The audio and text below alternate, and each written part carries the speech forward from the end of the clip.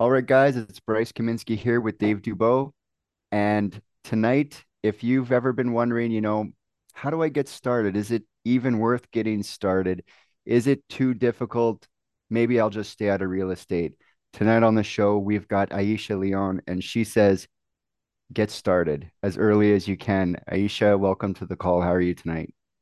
Oh, I am very well, Bryce. Thank you so much for having me on the show. It's such a wonderful opportunity to just chat about this new passion of mine.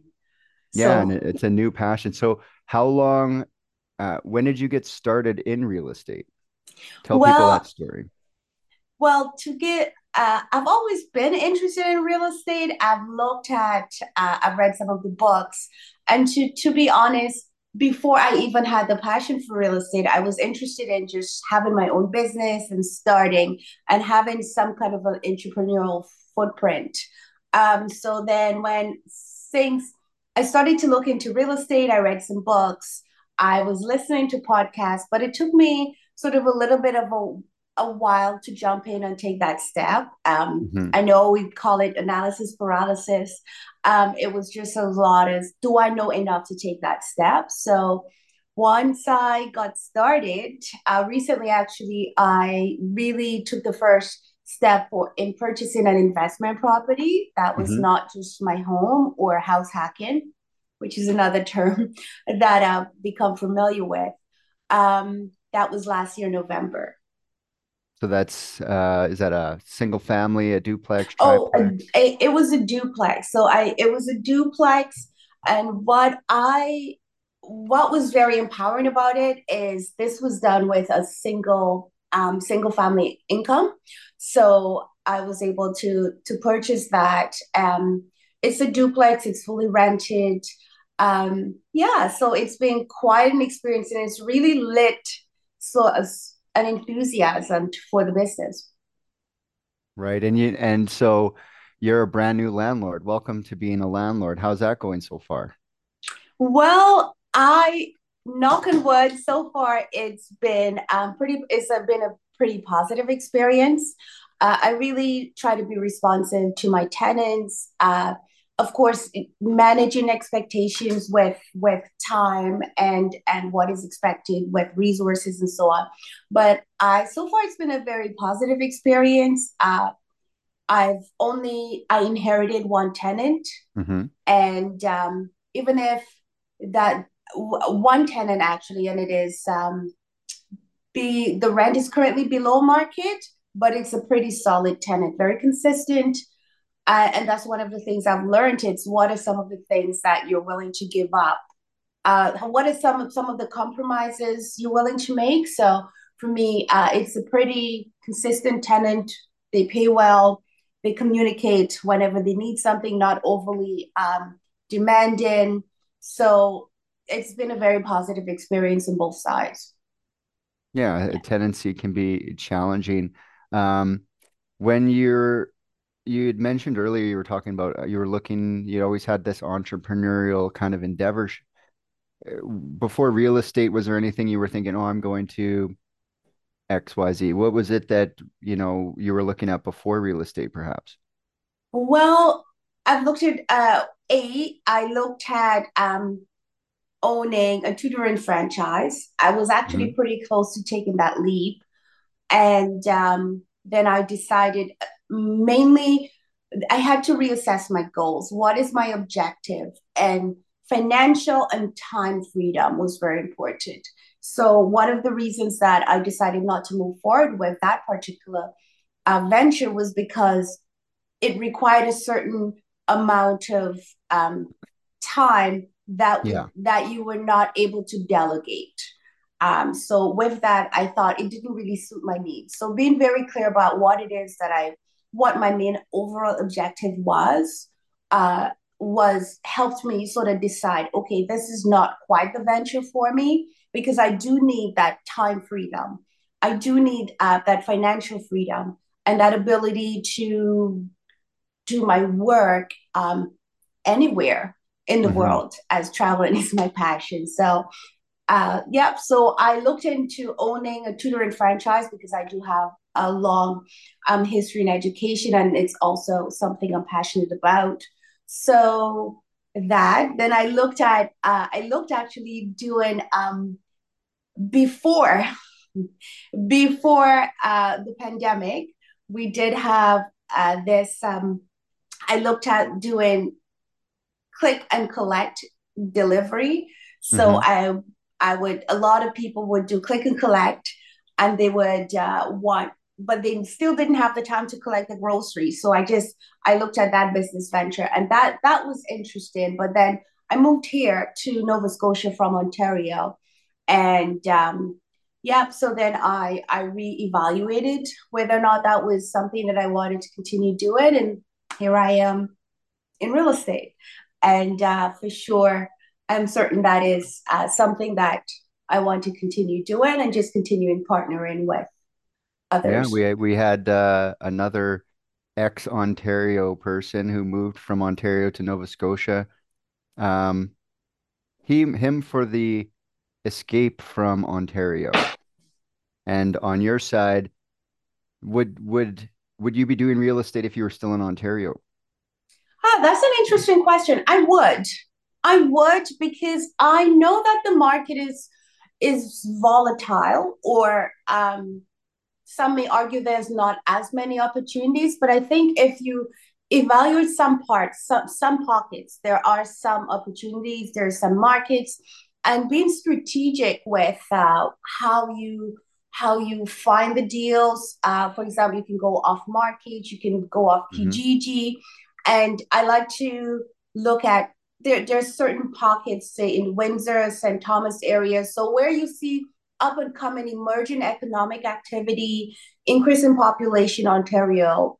I mean, Hmm. most parts of Ontario Yeah, are everywhere. pretty populous, and it's always going to draw new immigrants. And as our immigration policies change, there's always going to be a need for housing. Hmm. So it doesn't really scare me to look at the Ontario market, but it does mean that you have to be very strategic about it.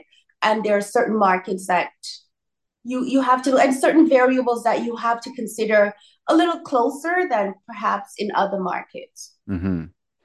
So you're into your first deal. You had mentioned house hacking. Is that something you looked into or have done in the past?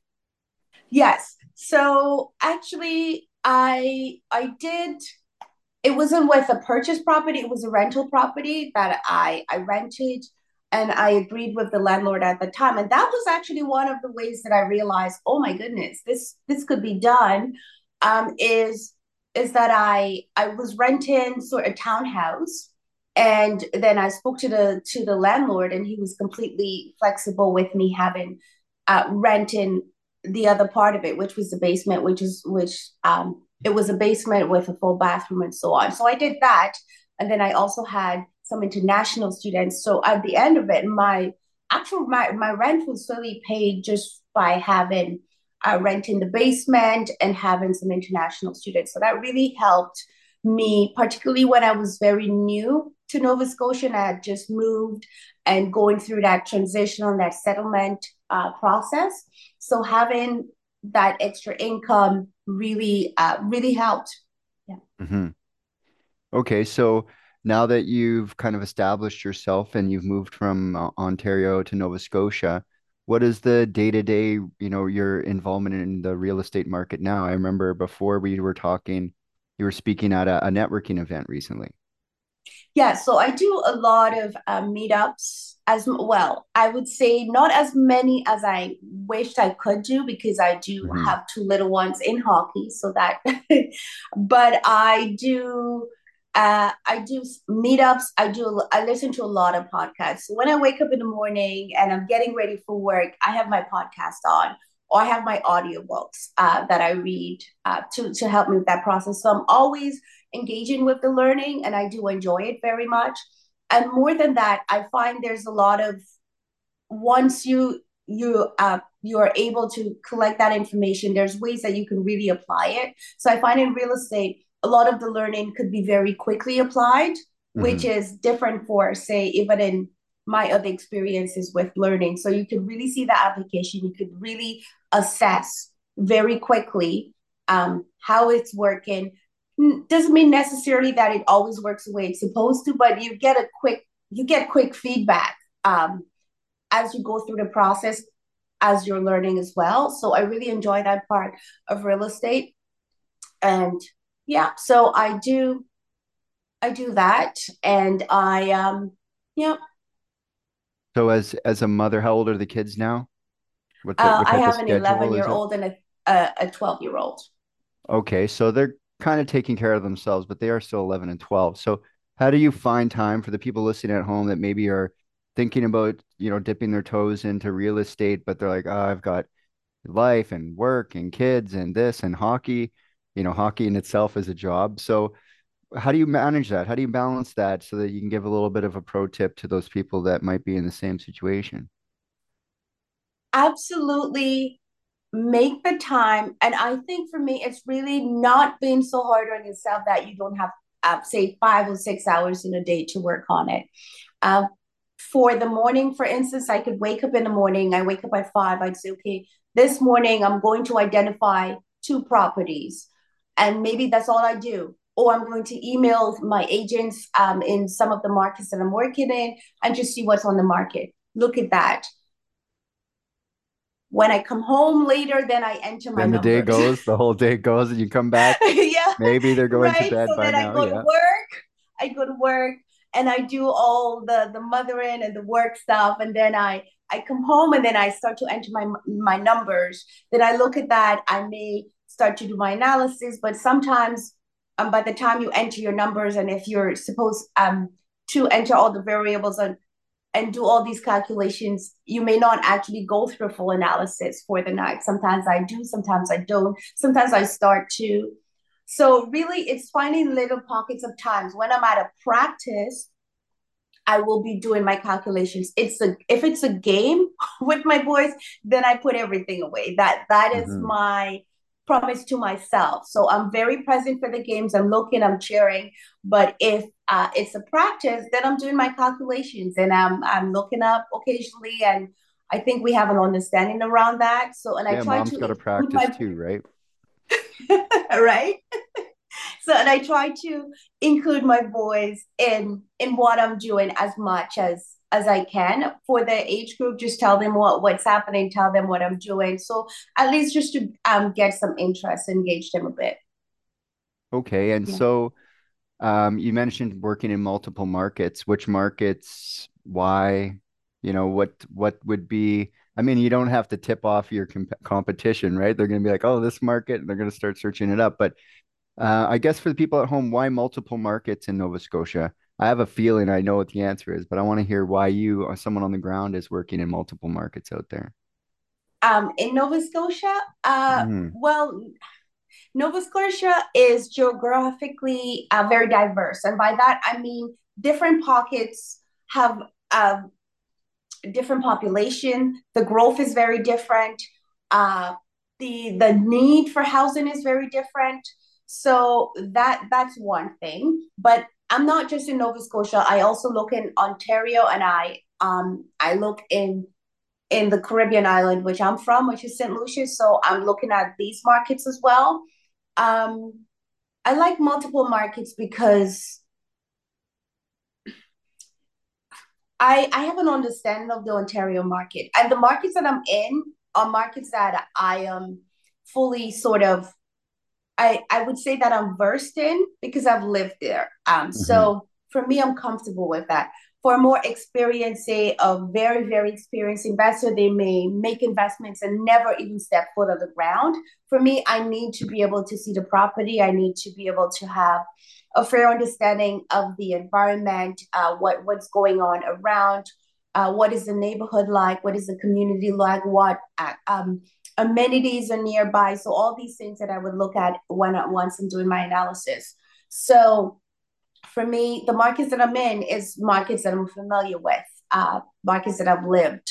So I have some ground level information that's probably a little bit more nuanced that can be captured and that cannot be fully captured in numbers, but Hmm. it gives you sort of a feel for the community and the neighborhood. Yeah, don't buy on this block. Not a good block. This is a good block. So People who are starting, you've got the family, you're paying for hockey, there's finances are what they are today in this economy. How are you financing these deals? How do you plan to get into the next one? It's a big thing for people getting started. They're like, I can't afford a property. So how Partner. are you, partnering with, what's your partner, plan for partner, that? partner. My first duplex I did get on my own, but for scalability, just to scale the business, and just because since I've really gotten into real estate, I have a very deep desire to get others in. And I Mhm. think a lot of the concerns that I've had, a lot of the fears, a lot of what kept me from taking that step, a lot of other people have the same concerns. And I think once we start to really sort of uncover what it is, like it's not a big mystery. It is not a secret sauce necessarily. It is research, it is some analysis. It does take time. And I think that's why partnership works as well. Aside from the capital investments and that the partnership works Mhm. because one person, everybody brings something to the table that is beyond. And I'm particularly interested in these partnerships as well. Though there are some people who are looking to get into the business but they don't have the time, and that's where I come in. I can bring in that time. Maybe so the partnerships could work on so many different levels, and to me I think that is my biggest attraction to real estate, is because it's something that you can do alone, absolutely, but it is far more interesting. Far you can scale far better, you can go further, and it's one of those things. It's almost like a social entrepreneurial venture because you're making money. That's important. I am not Mhm. afraid to say that. Making money is an objective, but then you help others make money. And there are very few ventures where I feel that I can truly get involved and help others make money while I'm making money. So yeah, that financing the deals, it's Mhm. partnering. So we talked a little bit where you came from, what you're doing now. What does next year, what does the year after look like? What are your goals? What are you trying to get? Where are you trying to get in the next couple of years? What's your big plan? Well, I I continue to be interested in the smaller multifamily units. So I still like triplex and duplexes, fourplexes. I look at that, and I'm also looking at some of the bigger units at 20 units or more. Really just scaling the business, bringing in some VAs or some assistants to help with some of the workload and some of to delegate some of the work in the Hmm. business. So doing that, finding some good quality partners to work with. Prefer It would be great if it's partners for multiple deals where we develop some kind of an understanding of what each of us want from the Hmm. partnership, and then we can continue to work together for that. In the next, by the end of this year, actually, which I don't have a lot of time to Yeah, think we're about, October 18th today is the right? date, right? Right. It's really to close on my next acquisition and to move on to the next, because as far as I have a goal for 5 years that I should be able to a financial freedom, right? Which means that, and financial freedom for me, which means that I can fully fund and sustain my life and my lifestyle, and that means my kids and all of that, and my Hmm. vacations, And um, hockey. with cash flow. So really, that is the ultimate goal. It doesn't mean that necessarily I need to quit my job, because, like I said, I do enjoy what I do, but I also think that that is the goal in 5 years, to have that level of financial freedom, that I have that option, and to help Yeah, others have that option. definitely. So as we get towards the end here of the interview, what is one thing, if someone was starting out, what's one piece of advice that you would give to them? There is a lot of free information out there. Start with that. You will need a mentor. I think that is vital. Vet your mentor, but before you get to that point, there is some free information. Get some information. Get Because as you're vetting your mentor, you need to understand what you're vetting. So Hmm. having some preliminary information for yourself, because it's all out there. It's free. It's on the internet. It's in books. It's in audiobooks. It's in podcasts like this one and Hmm. others. So get some information. Get started, and then connect with individuals who are currently on the journey of a bit further than you. Yeah, definitely. So time flies when you're having fun. How can people find you on the social medias if they're trying to find you, want to connect with you, learn more about your journey? How can they find you? Well, I'm on Instagram, Vuku Investments. Yep. So I'm on Instagram. I can be found on Vuku Investments, but I can also be found on LinkedIn, Aisha Leon. Yeah, there you go. Okay, well, until next time, guys, this is Bryce Kaminsky for Dave Duveau, and we'll see you on the next episode.